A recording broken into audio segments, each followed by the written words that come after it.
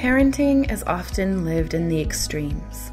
It's either great joy or chaotic overwhelm. In one moment you're nailing it, and the next you're losing your cool. I want to help you find your way to the messy middle, to a place of balance.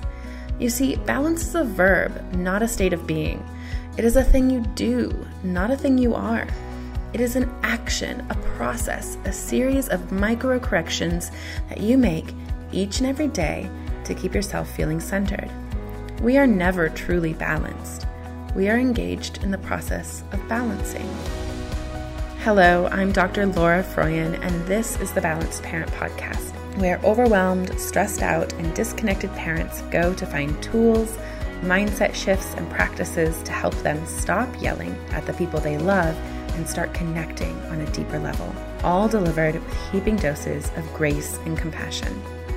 Join me in conversations that will help you get clear on your goals and values and start showing up in your parenting, your relationships, your life with open-hearted authenticity and balance. Let's go. Hello, everybody. This is Dr. Laura Froyen, and on this week's episode of the Balanced Parent Podcast, we are going to be talking about parenting for social justice and social change. And I'm really excited to have my guest who has written a beautiful book on this topic, Dr. Traci Baxley of Social Justice Parenting, an amazing account on Instagram and a beautiful philosophy. So Traci, welcome to the show. I'm so excited to have you. Will you tell us a little bit more about who you are and what you do? Yes. Hi, Laura. I'm happy to be here. I am Traci Baxley, and I guess my number one job is being a mother of five. And I am also a professor and consulting and coach. And I work with families around issues of race, racism, raising human beings who are more compassionate, more kind, and who want to be change agents in the world. Yeah, I love that. I think that it's one of the beautiful things I have always loved about your account, and that as I've been reading your book, it's a beautiful mission to be thinking about how can we not only raise kids who love themselves, who feel as if they belong in this world and in our family, but then also go out and create that sense of kindness and belonging out in the world. It's beautiful. Yeah, thank you. That's the ultimate goal, right? We raise kids in our homes with our own values and our own core values and our ways of being inside the home. But we also have to be conscious that those are the things that they walk out of our homes with. And those are the things that they take with them when they leave us. And so how do we start creating this change in our homes so that they create these same changes in their communities and, eventually in the world? Yeah. Okay. So when we think about the name of your Instagram account and the book is Social Justice Parenting, what does that mean to you? I think it's just a way that we intentionally kind of show up in our parenting role that's purposeful, and that it really is about raising children who I say care and care deeply, who love radically, who can show up themselves and others, raising kids who are consciously more kind and more compassionate, and who want to do good in the world. I think the more that we are intentionally working on these things in our homes, the more that these things become natural and normalized for our kids as they enter into the more public spaces. Absolutely. And why is this so important? Why should we take this on as an intentional value as parents? I think we're seeing a world right now so divided, almost more than ever. And I think as we see injustices around us, as we see that we can't find middle ground, I think now more than ever, we need to be raising children who learn how to compromise, right? And to show up for others, because I'm really afraid about the direction that we're going in as a country, as a nation. And if we don't start to kind of right this train a little bit through the way we're raising our children, the next generation won't really have a chance to learn what it means to give of yourself, right? To be a little bit selfless, to see others as our own in order to really be able to see the humanness in all of us, in order to be able to make the changes that we need in the world. And I know in a selfish way, I look at that, Laura, I need your kids to know who my kids are, right? So we need to think about the way we raise our children as a part of a village, a human village, that raising and those values start in our own homes for them to be able to do that in the world. It starts early, very young, right? I had a listener reach out to me when she found out that I was interviewing you and asked, so she's got little ones, infants and toddlers, 2-year-olds. And she's just wondering, okay, so where do I start with this? Where do I, beyond getting your book, which everybody listening should go do that right now. Hopefully buy it from an independently owned bookseller. But if Amazon is what you got, go get it there. But what is it that we can do when we've got really young children? What are the first stepping stones? I think the very first thing you do is you have to be honest with yourself about your own feelings, right? So there's a lot of self-reflection that needs to happen about your own childhood, about your own biases, about your own experiences, and being able to unpack those honestly in order to be more intentional about the way you show up with your kids.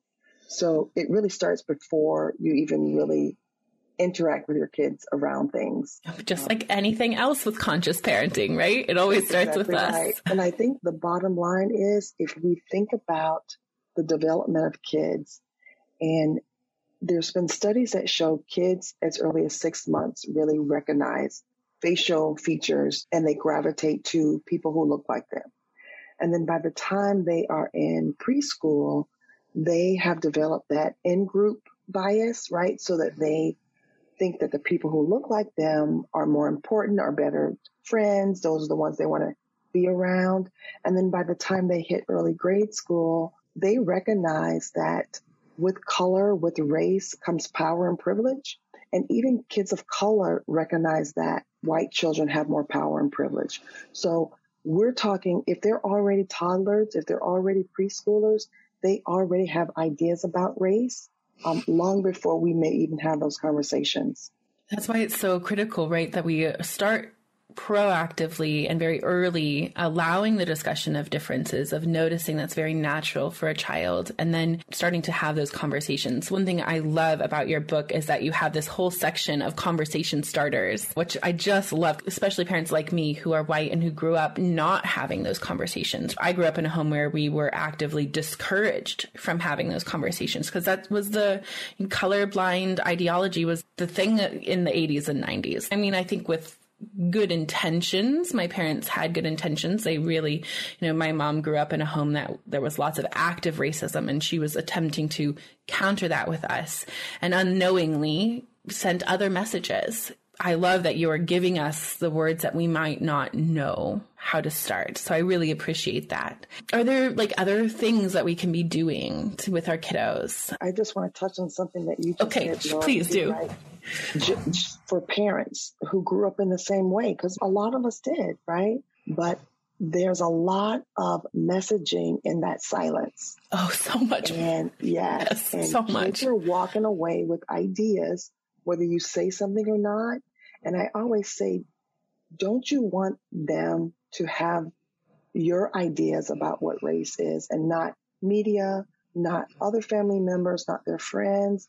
And so I think probably the worst way of showing up in this space is not saying anything at all. There's a study that a teacher, I think it was Northwestern, did the study where a teacher was reading a book, because we all say, okay, read books is a great place to start. And it is a great place to start, but not if you're just reading the words on the page. Yeah. You really have to unpack what's going on, point out skin color, talk about what that means. And the study basically had a teacher reading the story, and to half of the one group of kids, she read it and say, we don't see color, right? We're all the same. We love each other. And then the other half, she actually said, race, these kids are Black, these kids are Asian. Race is a big deal in our country. We have to really unpack what that means. We have to have conversations around it.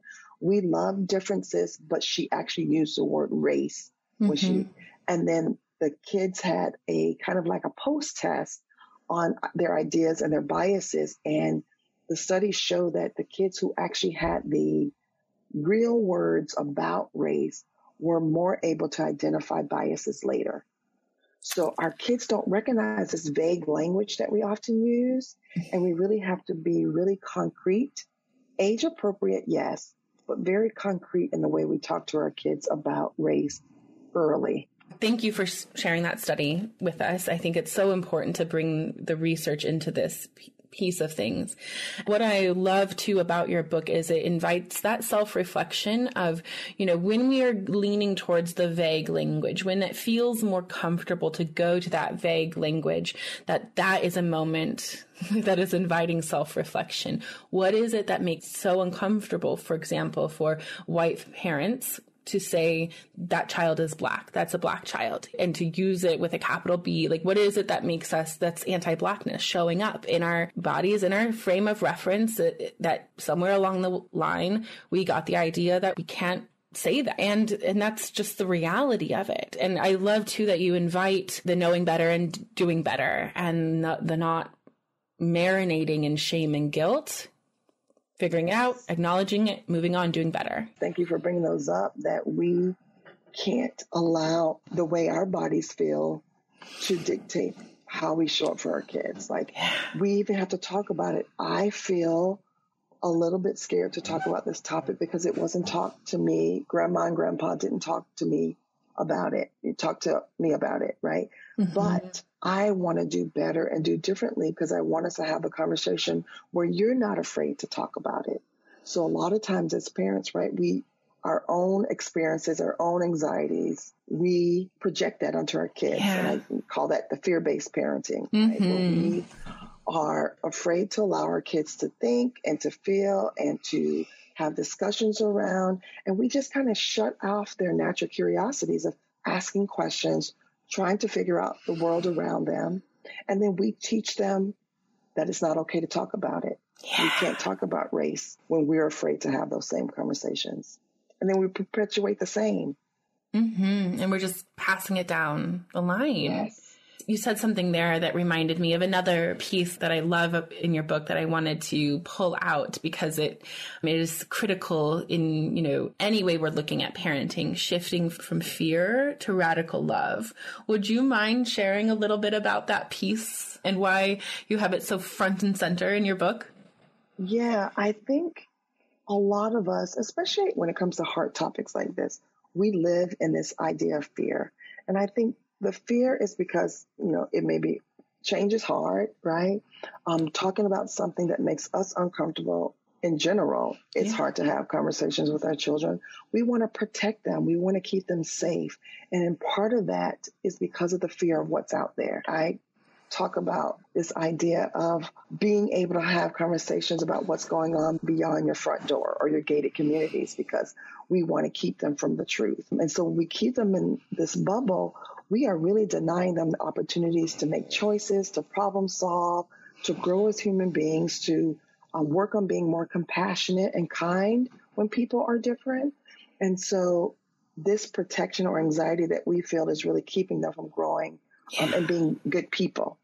And so I really believe in this power of showing up with radical love, which means really the bottom line is I'm not parenting for my own kid. Yeah. I am parenting from a space that all kids belong to me in some way.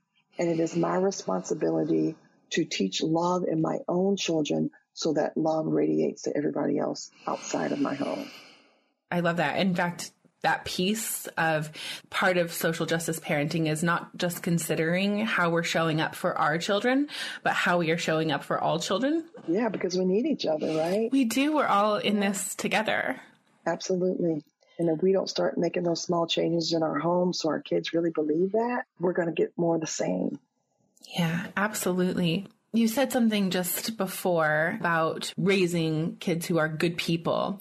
And I was kind of curious about if you can talk a little bit about what's the difference between being a good person, which most of us are, and being pro-justice. When we raise good people, we raise them to be kind and to do no harm, right? Mm-hmm. When we raise pro-justice children, we are raising them to intercede when harm is being done. Yes. So it's more active, right? Being kind it's great. Raising good kids is great, but we want to raise kids who are more proactive in their kindness, so that they are really seeing things from other perspectives, that they're really wanting to be upstanders, and that they see kind deeds and empowering and standing with others as something that's normal. And it's what we do. There is a difference. And I think that there's part of this that is modeling and then also actively teaching our kids what to do, how to intercede in a way that is safe. Because most of my friends who are folks of color and who are Black have memories of being in school and having microaggressions or actually big racist aggressions perpetuated in school. And there were bystanders. There were kids around them. I think that for folks like me who have white kids, I want to actively teach them young how to intercede and stand up for their friends and for what's wrong.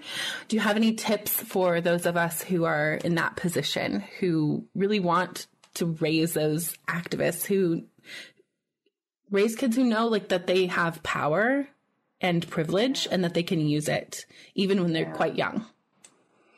Let me tell you a story that's in the book. That came to mind when you said that. So my girlfriend and I, we were the only two Blacks. We were in this 8-week boot camp one summer before we had kids, and we worked out. He did 3 times a day workout. Through that time together with this group of people, we got close, like a little family. Like even on the weekends, we'd go to, it was an ex-Marine who ran the boot camp. We would go to his house for happy hour and hors d'oeuvres. It was like a little bit of a family at that point. And the last day of the boot camp, as we were doing our last minute stretches, he asked his children to go pick up all of the equipment. And the girl, who probably was 10 or 11, went right away and started picking up all the equipment, where the son kind of got up slowly, dragging his feet, his body kind of hunched over. And the girl turned around to her brother and said, "Stop being lazy," or "Stop walking and she said the N-word. In that moment, of course, silence, everybody's wide-eyed, looking at each other. And then obviously their eyes went to my girlfriend and I, who were the only two Black people in that group. And when I look back on that moment, of course, I unpacked it with the kids and with the instructor. But in that moment, I needed an ally, right? I needed somebody who raised somebody to say, "Hey, that's not right," or "I don't think that's appropriate," or "I stand with you," or "I'm sorry that happened to you. I would never allow that to happen to you again," or something. But nobody said anything because of that fear.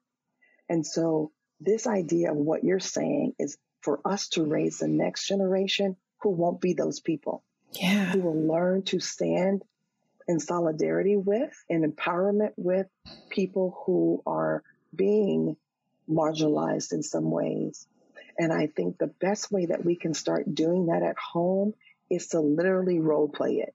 Yeah. So you have these scenarios. Maybe it's a Friday night thing, right? We're having movie night, pizza, and then we're going to pull sticks from a jar to role play different events that could happen. And actually having kids have the words to say when things happen. Because in that moment, we get afraid and we don't know what to say. But if they practice this thing at home, it becomes second nature that this is what I do, this is what I say, this is how I show up. So don't be afraid to have some of these moments at home that creates maybe some uncomfortableness at home, so that when they're out in the world, it gives them a little bit more power, a little bit more strength to be able to stand up and have these conversations in the moment when they're happening outside of your home.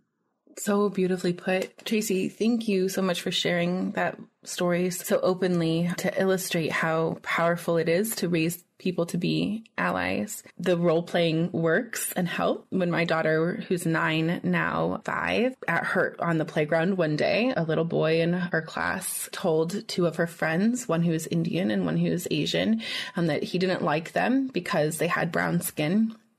And she knew exactly what to say because we'd practiced it at home, literally practiced those things. And so she stood in front of them, said, "It's not okay to say that. It's not okay to like people based on the color of their skin or not like people. Go away." And then comforted her friends and then went and got a teacher, so I was super proud of it, but and that's not like a cookie, like I'm not asking for, they get it. I think we can trust kids to get this early, young, Absolutely. She was only 5, but they need practice, they need the skill. It's not something they learn overnight, By nature, they want to help. They ask the questions. I want to know what the problem is. I want to know how I can help. And when we don't allow them these opportunities, when we're telling them to be quiet or shush, or we don't talk about those things, they then don't start trusting their instincts. And so we don't want to be the ones to squash that in our kids. No. And these little moments are really defining moments for who our kids can become when they enter the world. Okay, so I feel like we hit some of these pieces. I'm kind of curious about how folks learn more from you beyond this book. I know that you do consulting. Do you teach classes? Are there opportunities to kind of dive deeper in working with you? Yeah, I have 2 courses that are out now. One is a longer term course because it's not the book, but it's a lot of things from the book, an extension of the book, I would say it is. Yeah. And then I have one quick, like how to talk to your kids about race. So it's a smaller, quicker course. And the other one is a little bit more in depth with a lot of worksheets and a lot of work that you should be. And I do have one-on-one clients that I work with, parents. And also I have group clients. So there's a group of moms who want to come around a certain topic or issue or parenting. Then I do that as well. And I also too, there's a lot of nonprofits and corporations that are doing a lot of DEI work. That's all part of my belonging umbrella. So I do a lot of corporate work as well. Oh, beautiful. So I just want to work with anybody who wants to work in the space of belonging and being more compassionate, being more allowing people to show up as themselves. It's really important. So important. I feel like your book is this kind of essential guide to just parenting consciously and respectfully. Like, we all want to raise good people who stand up for what's right, who knows what's in their heart, who knows how to trust themselves and move out into the world to create a world that is better. One thing that we didn't get to talk about entirely was this idea that, I really believe that one of the most powerful ways that we as parents can impact the world is through our kids and through our parenting. And I so appreciate that call that your book brings us to kind of look at that broader, kind of broadening our perspective, broadening our view of what we do as parents. Yeah, and what our past experiences taught us and how we're showing up and modeling these things for our children every day. Yeah. And I'm a big, big believer in a family actively creating core values together, because those core values, when you're out of line, you can always bring people back to the core values. When I'm behaving in a way that doesn't align with the core values in my house, I want my children to call me on it. Because if we are creating a space where belonging and safety is important, where you have each other's backs, like you are your brother's keeper and your sister's keeper is one of our core values, and I'm not doing that in a way, you need to be able to call me on it for us to come back in alignment. And so I think that is kind of like the foundation for creating a family dynamic where we can see and do for others. Yeah, where we can, as a team, hold each other accountable and push our family as a group forward. Absolutely. Oh, that's so beautiful. Traci, thank you so much for this conversation and for the gift of your work that you put out into this world. I hope that everybody listening goes and gets a copy of your book. I really appreciate your time and energy that you shared with us today so much. Oh, thank you so much, Laura. I really appreciate it being here and being a part of your audience as well. The honor is all mine. I was so giddy to get to talk to you today. So I really, really appreciate it. Thank you. Okay, so thanks for listening today. Remember to subscribe to the podcast. And if it was helpful, leave me a review. That really helps others find the podcast and join us in this really important work of creating a parenthood that we don't have to escape from and creating a childhood for our kids that they don't have to recover from. And if you're listening, grab a screenshot and tag me on Instagram so that I can give you a shout out. And definitely go follow me on Instagram. I'm at Laura Froyen, PhD. That's where you can get a behind the scenes look at what balanced conscious parenting looks like in action with my family. And plus I share a lot of other really great resources there too. All right, that's it for me today.